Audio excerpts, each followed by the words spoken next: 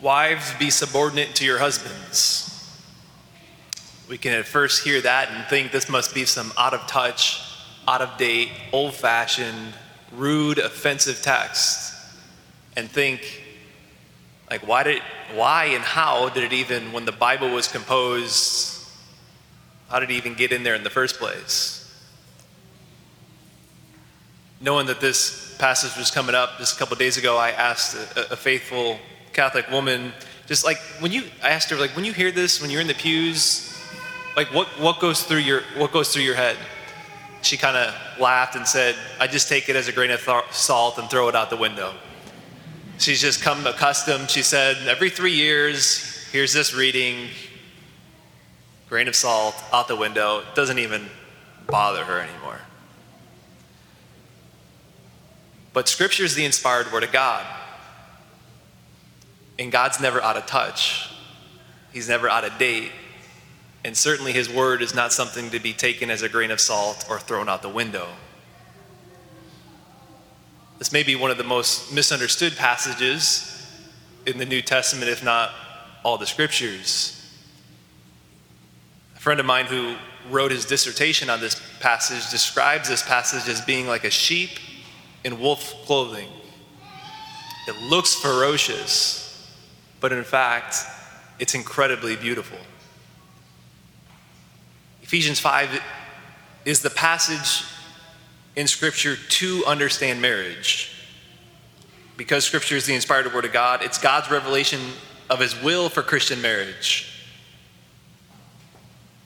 When we hear, wives, be subordinate to your husband, oftentimes we forget the verse that's right before it. So that's verse 22. Verse 21 is the first verse, of which is the key interpretive verse, I think, to understand the rest of what Paul says. It's the lenses of which to see the rest of the passage. And in verse 21, we hear, brothers and sisters, be subordinate to one another as reverence for Christ. Therefore, it's not a one-sided submission, but a mutual submission. And in fact, when Paul wrote this, it was earth-shattering at the time. Like, both the Greek and Roman societies, they saw women as second-class citizens. They saw women as inferior to men. Women were someone to be possessed by men.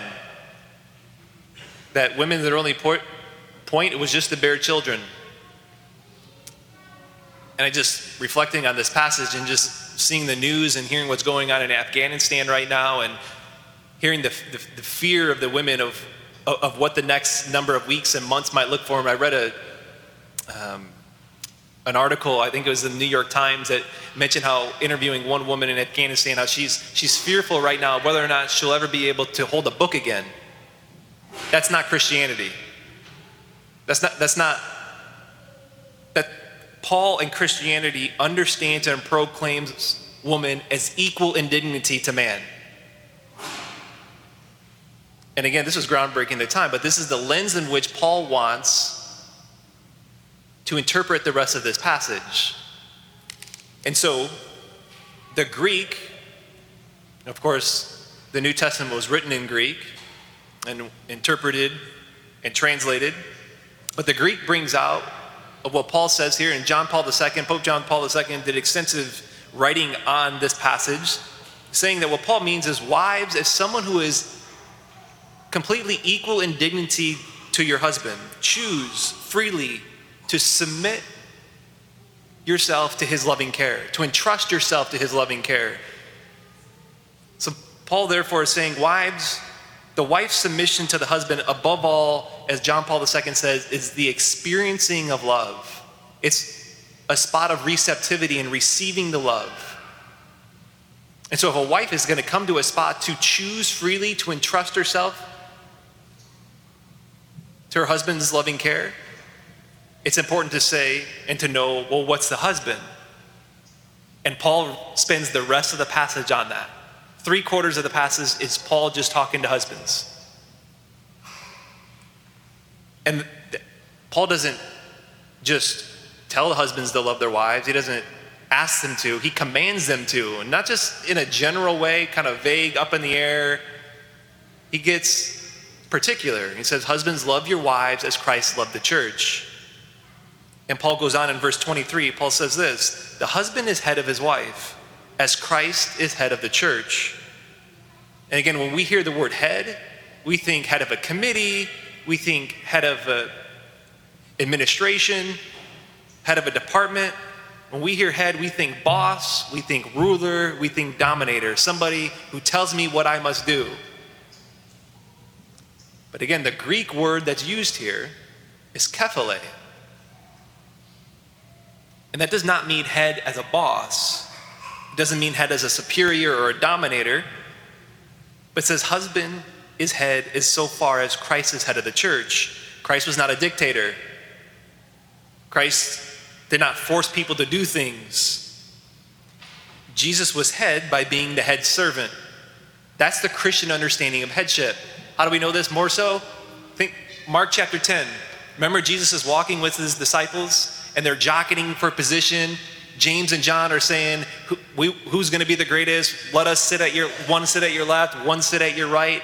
They're talking about gaining these spots of power and authority. And Jesus hears that. What does he do? He stops them dead in his track. He's like, you guys don't get it. That's not my kingdom. So he brings in the disciples, using it as a teaching moment. And he says this in verse 42. He says, those who rule it over the Gentiles, they make their authority felt. But it shall not be so among you, not in my kingdom. He says, rather, whoever would be great must be servant. Whoever would be first must be slave of all. The Son of Man came not to be served, but to serve, and to give his life as ransom for many. So Christ's headship was shown and portrayed when he got on his knees and he washed his disciples' feet. Christ's headship was shown and proclaimed when he outstretched his arms on the cross. So husbands, if you are to be Christian husbands, that's what you must do for your wife. Paul goes on, verse 25, he says, husbands, love your wives as Christ loved by handing himself over to the church. Again, the Greek word that Paul uses here for handed over, it's code word. It's the same word that's used when Judas handed over Jesus to Pilate. It's the same word used when Pilate handed over Jesus to be crucified, or when Jesus handed himself over for the cross. It's code word for passion. It's code word for sacrifice. And Paul is saying, husbands, love your wives this way. And so to the degree that that type of love is expressed, that the husband takes the initiative and makes the first move and expresses that kind of love in that sacrificial way, the wife, the bride, she just receives. She's like, how can I not entrust myself to that? When that type of sacrificial love is demonstrated and showed, like that is utter joy for me just to receive and entrust myself to your loving care. And the move is a reciprocal love. When I receive that sacrificial love, I see it demonstrated, I know nothing to do than just to reciprocate that sacrificial love. And that's where the mutual submission that Paul says is the lens through which to interpret the rest of the passage. And then it becomes, as a husband and wife, we're just trying to outdo each other in sacrifice. You wake up in the morning, you get out of bed, and it's like, how can I sacrifice better than you? Sounds nice, huh?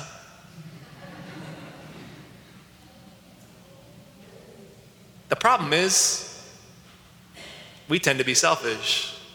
We have this knee-jerk reaction to alligator arm sacrifice. It doesn't matter the vocation that you're in, whether you're marriage, whether you're single, and the level of sacrifice of which you're called to, or you're a priest.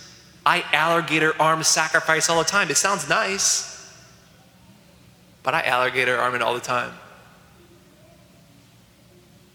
And so 2 quick exhortations here for us as we close. First is count on the grace in your vocation. That is any vocation, but in particular today as we're in St. Paul's 5th chapter, which focuses on marriage, I think the Lord wants to remind all married couples here this morning to remember that your marriage is a sacrament.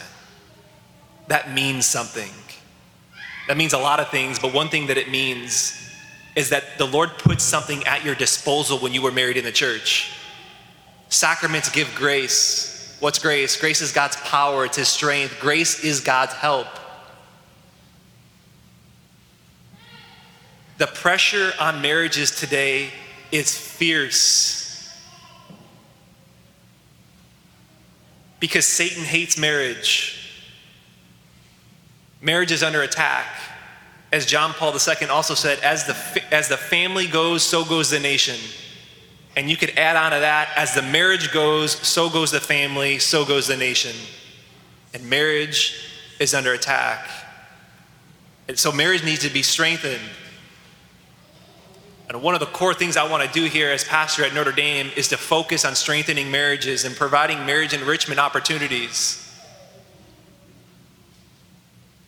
So because we tend to be selfish, no matter the vocation that we're in, if sacrifice has dwindled some, and it has a tendency to do that, as we have a tendency to alligator arm sacrifice, if sacrifice has dwindled from the forefront of our thought, in our way of life, in our marriage, if friendship in our marriage has dwindled and gone on the back burner, as a couple today, when you receive the Eucharist or as you leave here this church, rededicate yourself to sacrifice.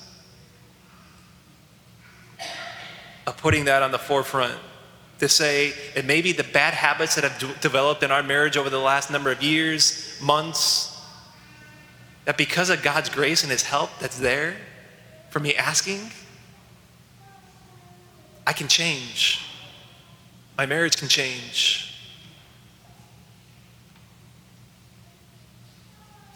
And maybe secondly here, the last exhortation here is just to the men here.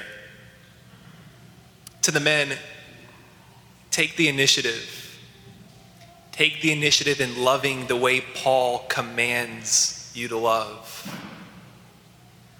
To take the initiative to show and demonstrate that sacrificial love first to your bride. Unfortunately, many even here have felt the effects of husbands and just men in general in our society have not taken the initiative here in this type of sacrificial love. Last week we talked about the importance of the body and chastity, and the world telling men, this is how to treat women, objectify women. This is what love is. Don't commit. Keep your options open. I was talking to a father a couple of weeks ago and just mentioning how his sons in upper teens, in their 20s, he goes, Father Mark, my sons aren't even actively pursuing any relationships. Commitment's not even encouraged a lot of times with regards to relationships in men today. He says, the pull just to play video games. That's not sacrifice of which Paul's talking about here and in encouraging men onto. The more we raise up young men to think in that way of not sacrificial love and not commitment, our society will feel the effects and will continue to. It's only in pouring ourselves out to another, regardless of our vocation this morning, married, single, priest, to the extent that we pour ourselves out for another in a self-donating move is to the extent that we find fulfillment. So let us all leave here all the more determined of asking God for his help, his grace, to help me all the more empty the tank for another in sacrifice.